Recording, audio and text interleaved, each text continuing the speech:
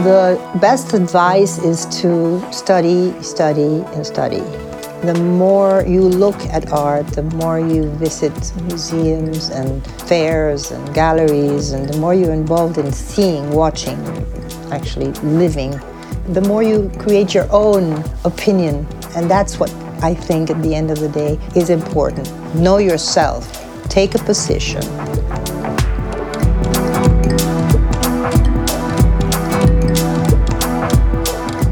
Welcome to Collect Wisely, an ongoing series of podcasts in which we sit down with people who care deeply about art to discuss their passion for collecting. In this episode, we're speaking with Tiki Atencio. Based in London, New York and Monaco, Tiki is a passionate collector in pre-Columbian, Latin American and contemporary art. She founded and chairs the Tate's Latin American Acquisitions Committee and is chairwoman of the Guggenheim Museum's International Directors Council. Her collection of mostly contemporary art includes over 500 works ranging from painting, photography, film and sculpture. In her recent book, Could Have, Would Have, Should Have, she interviewed many of the world's top collectors, but today we are here to discuss her collection. Before we begin our interview, I'd like to share our vision for Collect Wisely.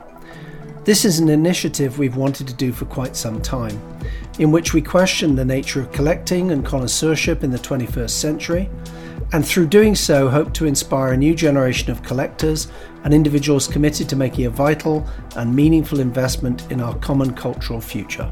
My name is Sean Kelly and I have had a gallery in New York since 1991. Each Collect Wisely episode will bring you personal stories from the perspective of an individual collector, where we delve into their passion for collecting, what drives them and what inspires them.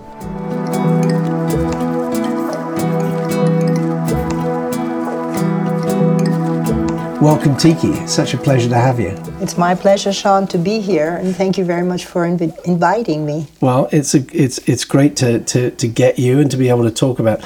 You recently published this absolutely fabulous book, Could Have, Would Have, Should Have, which I guess comes out of a very personal exploration of meeting people in the art world and having somewhat superficial passing relationships with them and figuring out, I really need to sit and talk to these people and find out what their stories are. Can we start with you talking to us, telling us a little bit about that process? Well, that's exactly what happened to me.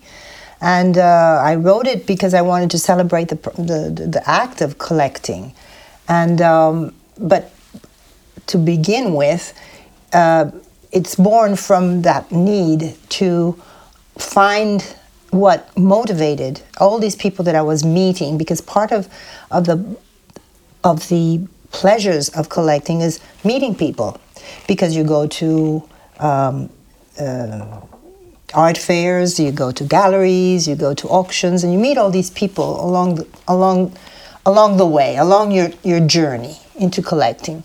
And I wanted to discover what made these collectors tick. And what made people tick, I found out, was more or less the same thing that made me passionate about collecting. So collecting was something in my life that began with watching my uncle and aunt collect. And I put it in my book. It's the very important part of my life, because that formed me, that informed me, and that formed me. Therefore, by just being around art as a young girl, I started collecting. At the beginning, of course, I wouldn't call it collecting. It was buying things that I liked to live with. And of course, it was very spontaneous. It had no, it was not... there wasn't a program or a plan. No, there wasn't a strategy. Yeah. And it didn't make very much sense. I would buy something that was, primitive art, or something that was more pointilliste. How do you say it in English? Pointless. Yeah. Pointless. So on and on. So it was, like I said before, just spontaneous. But you have a slightly different, it's very interesting to me, you have a very different trajectory to many of the people we've talked to about collecting. Because one of the first things I would often ask is, is there a history of collecting in your family? And most of the time the answer is no. But in your case, it's very much, the answer is yes. You come from a fantastic family from Venezuela. You have aunts and uncles and parents and grandparents that collected, but collected in very different ways. Absolutely. My grandparents collected. One of them collected animals. He had a zoo in his house. The other one collected birds. So that was my two grandparents. And then my uncle and my aunt.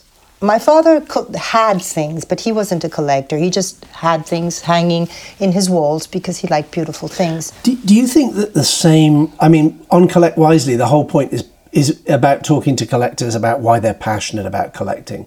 It's not about market. It's not about, those things interject, of course, but it's about trying to core down on, to drill down on the core of why a collector is passionate for collecting. Do you think that the same passion for collecting birds or exotic birds or animals at that point in the early 20th century, presumably, is the same passion that drives all collectors on, whether it's stamps or baseball cards or Giacometti's? I do believe that, yes. I think that it's a passion that comes from somewhere. And it comes from their own life experience, their tastes, their motivations. And But you grew up in a household where this was normal. I mean, everybody was passionate about something and, in a way, collecting something. Was there a journey for you where you decided, well, one grandfather's got a private zoo, one grandfather's collecting birds, I'm going to collect contemporary art? Where did that come from? I didn't. It didn't. It wasn't. I wasn't considering the act of buying birds and liking animals collecting. The word didn't click until I started collecting, or better yet, until people started to tell me that I like your collection. And I would bat my eyes and say, collection? It's not a collection at all. But then is it really a collection? I started wondering. I didn't feel that it was a collection. I wasn't collecting. I was buying things that I liked. That's very common for a lot of people. They don't think of themselves as collectors until somebody else points it out to them. And then there's a sort of double take and you suddenly realize, oh my goodness, not only am I a collector, but I have all sorts of responsibilities to these pieces. And it sort of changes the equation, right? And still today, when people tell me I love your collection, I don't. Well, okay. Now, I read that as a very beautiful 17-year-old, you were given a painting for your wedding gift. That's right. My father. So you were betrothed at 17, or you were... I married at 17. You married at 17. Yes. Wow, amazing. And by the age of 21, I had 3 children already. Wow, incredible. And now I have 5 grandchildren. And the Bernard Buffet was the first modern work that, entered your collection, or was that the basis of the collection? It was the basis of my collection, yes. And after that, I started going, even before that, really, I started going with my aunt and uncle to the galleries on Sundays, because in Venezuela, they opened on Sundays, so we would have lunch before or after. So this is in Caracas? This is in Caracas, Venezuela. And so they would take me, I would watch them buy, or if they weren't buying, just looking. What was the family business that was enabling them to do that? Well, it's a long story. At that period, it was real estate. Okay. But before that, it was, on my mother's side, it was banking, electricity. My grandparents brought the tramway system to Maracaibo, because I'm from a state called Zulia, and I was born in the state capital called Maracaibo, which is where the oil was discovered. So my grandparents were founders in their own way. And of obviously, Maracaibo. It's a terrible moment for Venezuela now. And all the collectors that I knew then, wonderful collectors in Venezuela, in Caracas, 30 years ago, have all left. They're all dispersed around the world. The collections are dispersed around the world. Most everybody has got out. Venezuela's going through a terribly difficult moment. Terribly difficult. I mean, it must be incredibly sad for you to see what's happening. It's tragic. Yeah. I can't believe that people are dying of hunger, dying of lack of medicine. There's no hospitals. Yeah. Also, they're dying because they're being killed. And also a lot of the cultural patrimony of the country being neglected. is either gone or it's exited or it's being neglected. Or stolen. Yeah. I mean, the first time I went to Venezuela, it was an incredible revelation for me that Alexander Calder had been there a lot. And almost everywhere you went, there were Calders, because he would go there and make Calders and he'd leave them or give them to friends, or people would buy them.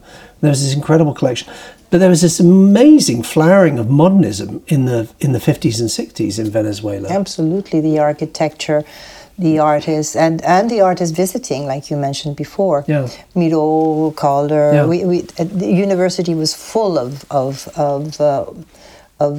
examples of the pieces that were given to the... So were you aware of that incredible nexus of modernist artists in the country at that time, or were you too young to really be clued into that? I didn't start really enjoying all that until I was later in life. Yeah. In my. Well, you were busy. You had 3 children. Exactly. Exactly. You're right. I was busy having a family. Yeah. But I guess all of that permeated my sensibility. You absorbed it. I absorbed it. Sure. Now you now primarily live in London. You are somewhat in New York and Monaco. Right. When did you leave Venezuela? I left Venezuela to come to live to New York, as a matter of fact, in 1980. Oh. And I lived in New York until 87. Then I went to Europe, lived in Paris until 92, 93. Then lived in London. And now I'm living in Monaco. Are you more in Monaco than London now? Yes. Yeah. I still have my home in London, but my residence and my domicile now is Monaco. Now, I know your husband, and he's an amazing, Yes. guy, and he's very quiet. Yes. He seems to be very much in your, I mean this in the nicest possible way, in your shadow as a collector. Is he somebody who basically says, that's Tiki's thing and let her get on with it? Yes and no. There are moments when he's too busy to be able to accompany me. Now, for instance, he's in New York. And so there are moments when he's hands-on. Is he involved in the process of looking and making decisions about work? That's what I was talking about. He doesn't have the time to be looking as much as I look. Right. But I always consult with him. What do you think of this? What do you think of that? And he has a very good eye. And but he knows that I do too. Has he ever? So he trusts me. Has he ever vetoed anything that you've come back and said, I'm incredibly passionate about this? Yes, at the beginning he would veto anything that was too out there, sexually. Now, the other day he pointed out something, and I said, but there's a vagina there. And he said, I don't care. I said, what do you mean? You've changed. I said, well, change is intelligent. So the title of your book could have, would have, should have indicates that there's the possibility for regret. I mean, what is there something specific that got away which you really regret? Many things. There was a Richter that got away. There was a Warhol that got away. There was a Jeff Koons that got away. There was a Robert Ryman. I mean, there's many things that really got away because, there's a limit of what you can pay for these things. So, yes, I have many regrets. But at the same time, there's so many things that I did well, that I did very well in buying, and others that, of course, not so well. It's like everything in life. One of the things I love about you, and it comes across clearly in the book, is that you're incredibly passionate about what you do. Whatever it is you're doing it 110%. And there is a kind of intensity and clarity to it, which is really, super endearing, frankly, to me. Thank you. But you've talked about, and something I love about this is that you've talked about, not collecting in an identikit manner. Like we all see lots of collections, and you can kind of go in and go, oh, they've got that, and that. But that wouldn't be the case with a Latin American collection. It wouldn't be the case with a pre-Columbian collection necessarily. And it's not the case with the very best, I think, of contemporary collections. And it seems to me that your eye is very peripatetic and very broad. So you can, in the same breath, talk about Koons and Ryman, seemingly very disparate artists. Do you collect a lot of people that we wouldn't necessarily, that wouldn't be names, as it were? All the time. All the time. Is it in specific areas? Is it in Latin America? Is it women artists? No, it's just a connection that I feel with the piece, with the work. Yeah. And it doesn't have to have a name or a provenance, or it's just something that I feel that I must live with, or that I would like to live with, and that I will try to get. You have about 500 works in the collection. You can't possibly live with everything. Do you rotate things? Do you have things in storage? How do you physically cope with that? I don't like to have things in storage, but I have things in London, in Monaco, and here in storage, but not too many things. I do rotate within the same space sometimes, and sometimes new things that come into the collection. I like to rotate. I like them to find different, and by doing so, they kind of revive. They kind of relive. But I do have to sell sometimes, because it's not possible to sell. To sort of upgrade. To upgrade or to provide funds, or to cull the collection, or to focus the collection. To cull the collection, yes. To focus on something else. Yeah. Maybe or facilitate something. Facilitate something. Maybe, I can grow tired also of a work. Do you still have the Bernard Buffet? No, that left in my divorce. That went with the first husband. we got rid of them at the same time. Do you want to know the story? I want to know the story. The story was that he liked it very much. It was a gift for both of us. Oh, so it wasn't just yours. It was a wedding gift. It was a wedding gift. Okay, fair enough. And he put it in his office. Right. And I didn't have the heart to take it away. Because it's not like the china. You can't take 12 plates each. You can't saw it in half. No, I took something else. Of course, it was my father's gift. It meant a lot to me, but there were other things. Yeah. Now, has Argo ever turned up and said, taken you by the hand and said, I need you to come and see this thing right now, I just bought it for you, or I think we should buy this? Has he ever done that? Yes. He's bought things that, he had the intention of buying something. And come and look at this. And then I wouldn't like it or something, and I would tell him, no, let's wait, let's do something else. And he hasn't been offended if you didn't like something? No, he's not offended, thank God. No. He seems a very, very even-handed person. Very calm and very focused, and he's a one-line man. And does he like living with the collection as much as you do, or is it very much your baby? No, he loves to live with beauty. No. When I met him, he had a lovely collection of paper, in paper.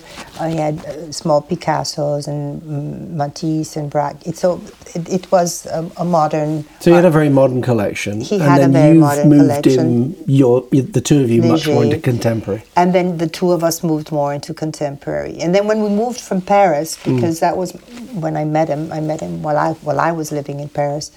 When we moved from Paris to London, then he sold a lot of that, and we bought young contemporary British artists. Did you move? You moved from Paris to London at pretty much the exact moment the YBA movement situation was happening, right? Was happening. And so when that, I mean, I can speak to this very well because I moved from Britain to New York in 1989. And when I left Britain, I felt that there was no future for Britain, because it was basically, if you wanted to talk to somebody about contemporary art at that moment, with few exceptions, they would probably drag out their prints of hunting scenes And then the YBAs came along and everything changed rapidly. And it was an amazing moment. I mean, there was a whole generation was born intact in a way. When that moment happened, were you amazed or appalled by it? Because it was quite in your face. I mean, how did you react to a lot of that early work from people like Damien Hirst and Tracy Emin? And was it difficult for you to comprehend what they were up to, or did you embrace it? I embraced it. It was difficult to understand, but there was something to it that I was communicating with. I thought, this is interesting, this is different, this is unique. I've never seen this before. Were you aware it was definitely a moment? It was, for me, it was no doubt. Yeah. No doubt about it. So that's what I did. I started collecting the YBAs. Yeah. So did you form a fairly extensive YBA collection? Yes, I did. And do you still have that? Not all. Collection? No, there's some some works that I had to buy others, as I said before, to buy other works. You know, for somebody, you've been very, very supportive and hugely involved with the Tate and the Guggenheim, and very instrumental in changing the conversation, I think it's fair to say, with the curators at the Tate, particularly, to make them look at other areas like Latin America where they were not strong. I mean, the Tate was very much a British collection or a European collection up to a certain point.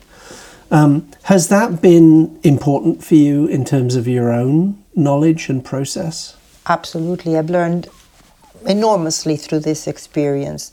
And it's true that the Tate did not have a focus on Latin America. But I have to say that Nick wanted to. Yeah. And he spoke to me about it many times. And so we agreed that we were going to do something to help to collect. Help the collection, increase the collection, make it better, make it fill the gaps, and so this is how the Latin American Acquisition Committee was born. Yeah. And it was born 16 years ago, and just with friends that would help me. Well, it's also, I mean, Nick's remarkable. He was sort of mentor to me when I was a young curator, and he is a remarkable human being. But it's that initiative with Latin America, I think, has also spawned, their openness to many other areas of looking at the Middle East, looking at the Far East and Asia, and making Russia, the collection a much broader international collection. Than it was certainly when I was growing up in Britain. I mean, it was very European focused. So. And now it's a norm in many museums. They're doing the same things. Exactly. It was a fantastic. It's a very good proposition to have all these committees dedicated to promoting the art of their areas. One of the other things I love that you've spoken eloquently about is that. I guess to outsiders looking in at this sort of rather opaque process of committees and museums and trustees, and here we are, the Whitney Biennial's just opened, we're embroiled in a big controversy at the Whitney with one of the trustees, is the potential for self-aggrandizement through the collection. That trustees could be not insider trading, but certainly have knowledge or access in a very particular way. But you've actually spoken about, the fact that you're very committed to not doing that, and that your commitment to those committees seems to be to have a much broader remit. You've really been committed to them in the broadest possible context, and perhaps even on occasion supporting things coming into the collection that you may not have been interested in, that you certainly may not collect, and having a very broad and Catholic approach to how you support the institutions. Well, because I believe that when you are a member of a committee, you're not collecting or helping to form a collection of your own. You're helping the museum, and I think the institution is the one that you have to think of it. Yeah.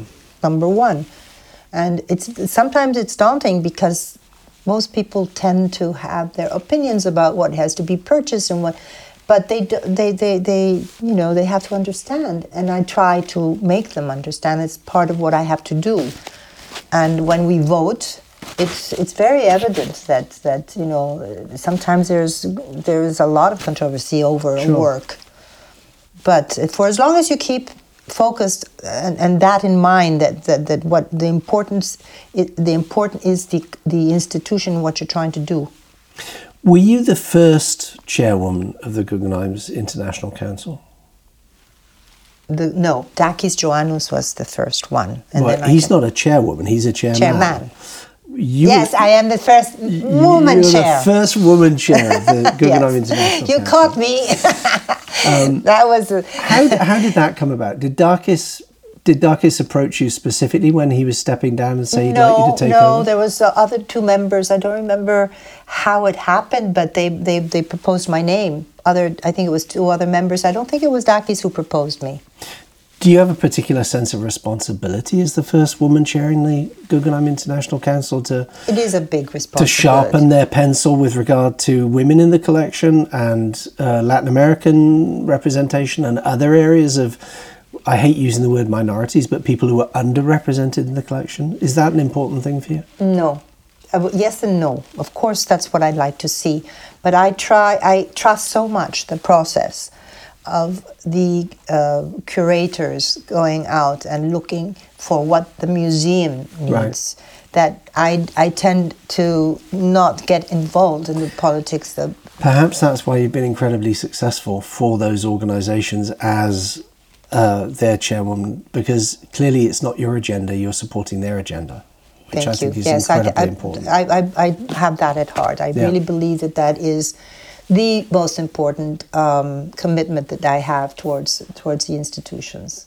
So many people in your position, we'd be sitting talking to them and there would be plans for a museum or a foundation or a public entity that would have their name attached to it. It doesn't seem to me that that's your agenda at all. No, not at all. Maybe one day, but not for now. Definitely not for now. My own world is domestic and residential. It's not. I don't intend to. Do you think, having had such profound involvement with institutions like the Tate and the Guggenheim, has really made evident to you the huge differences between one's responsibility institutionally and one's responsibilities to a collection privately, and in a way maybe it's disciplined you and made you very comfortable with being a private collector? I guess it's a matter of decompartmentalizing, right? Right. I can do that. Right.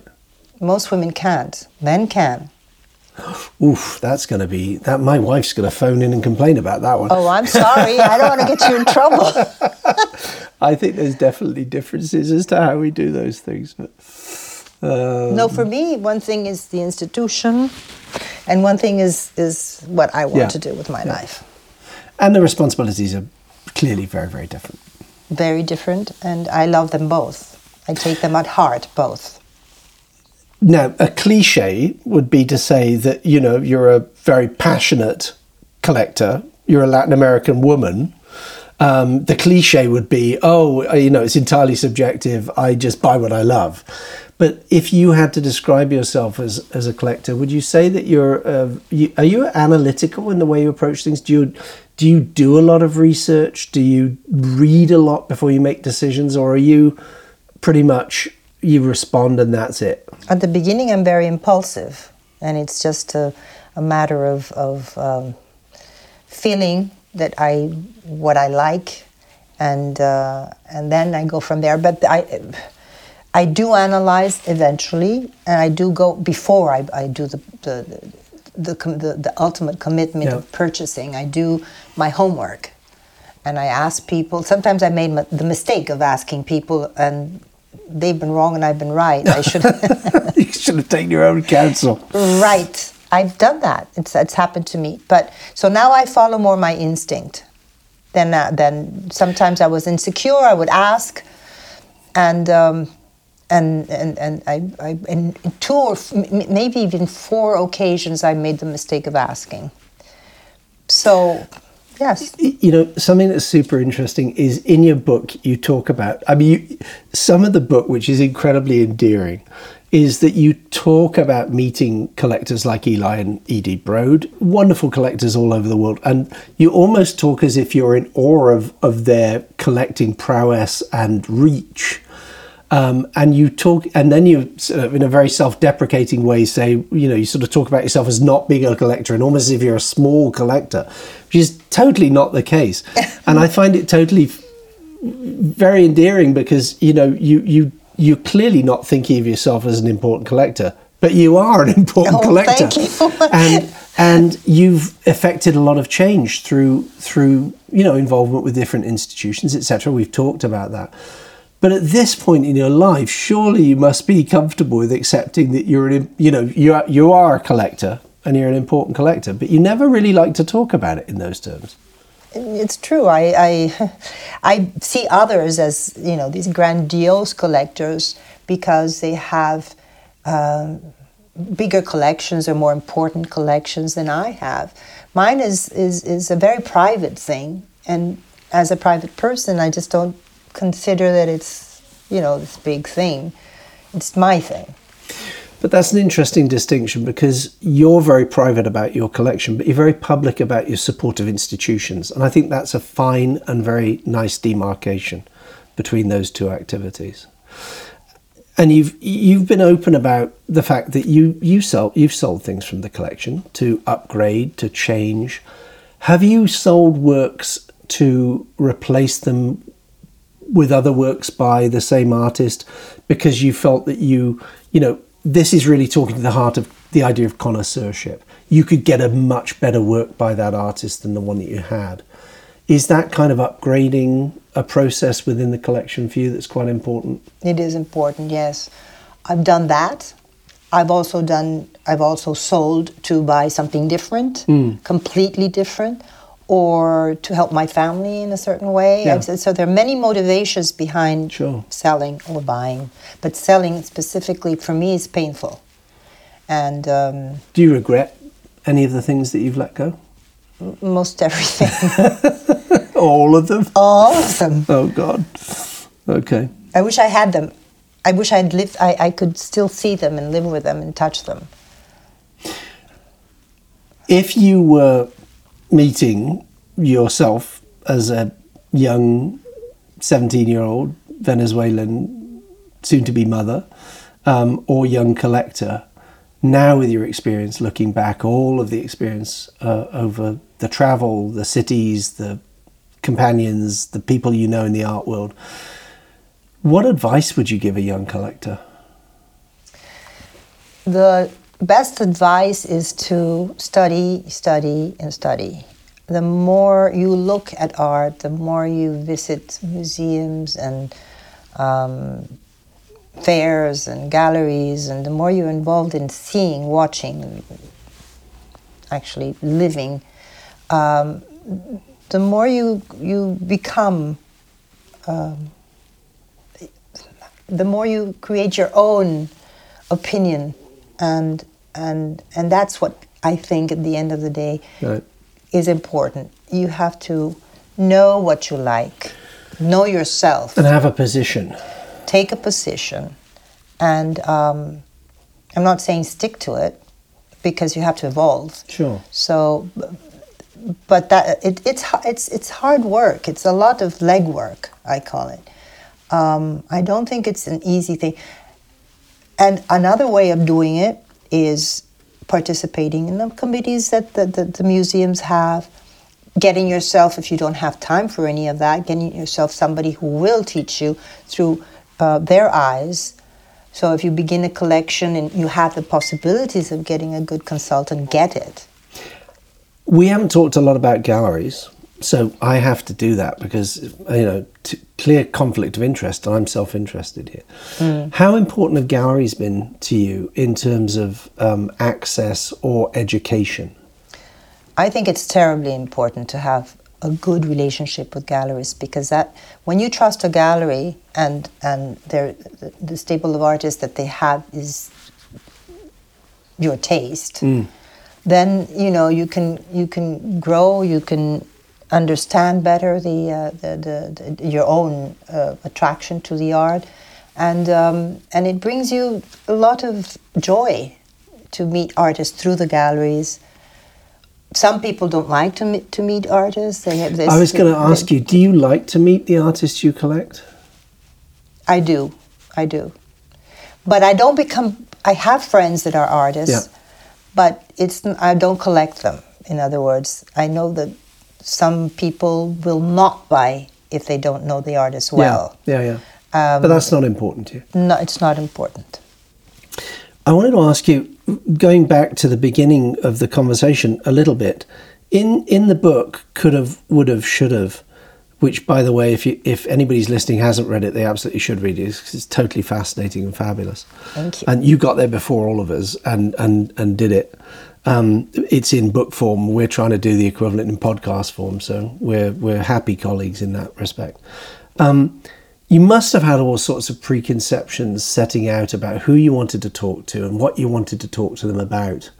But through the process of doing that, which I think took you quite some years. 4 years. What was the most surprising thing that somebody said to you in the process of putting the book together, that a collector said? Or what was the most surprising thing you learned or that was illuminating about collecting? The most surprising thing and the most admiring thing for me is the sharing, the wanting to show, give, and participate in their collections to other people. There's an interesting chapter which is Sharing is Caring. That is the most important thing I got from every single collector. It's a common denominator. It's their inclination to share and to give and to show their own collections and to. Whether it's privately by loaning to exhibitions or gallery shows, or whether it's through having a foundation or a public space where people can come see the collection. All those things. Everything. Everything. Yeah. Everybody has a different approach to once they have their collection. First, to collect, their approach to collecting.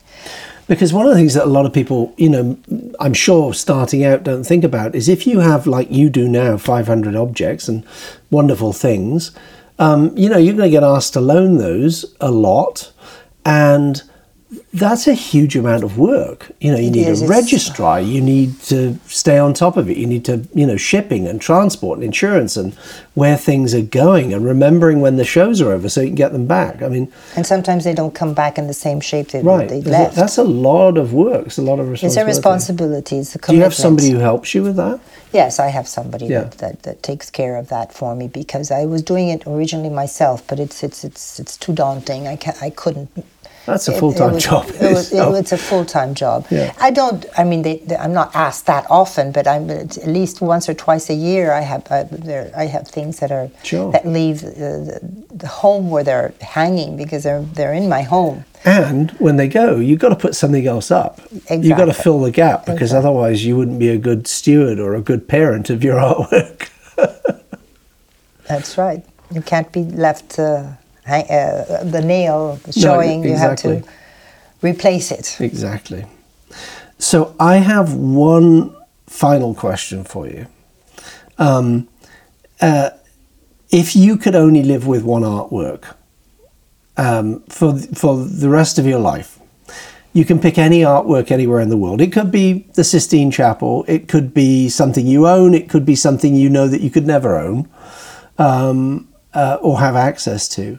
Is there one single artwork that would sustain you over the eons of time that would replenish you and reward you as a collector? No, not just one. Okay. I wouldn't be happy with just one. It reminds me of the story of Hanging Heart. Jeff Koons, I was talking to Jeffrey Deitch last night about it, remembering the day that I committed to buy Hanging Heart, the red one. And I took Jeffrey Deitch to my apartment in New York, and I said, do you think I can have this work here in this apartment? And he said, yes, but that's all you can have. So that your question just reminded me of that. Could I just live with one work of art? No. So you have to answer that question, but I'm going to take it that you just did answer that question, that it would have been Hanging Heart. But interestingly enough, you couldn't do it because you'd have had to give up everything else. But we're going to take that as your one artwork because you've been so generous in talking about so many other things. It could be that, but I never got it. So, I could have, would have, should have, but I didn't. So you could have it in this wonderful imagined environment. Just a sofa and a heart, a hanging heart. A sofa and a heart. I think that's the perfect metaphor for you as a collector, a sofa and a heart. Tiki, thank you so much for being on Collect Wisely. It's been such a pleasure to learn more about your story and about your collection. And you are an extremely, you define the idea of a passionate collector for me, which is wonderful. That's exactly what we want on Collect Wisely. So thank you so much. Thank you for having me. My pleasure.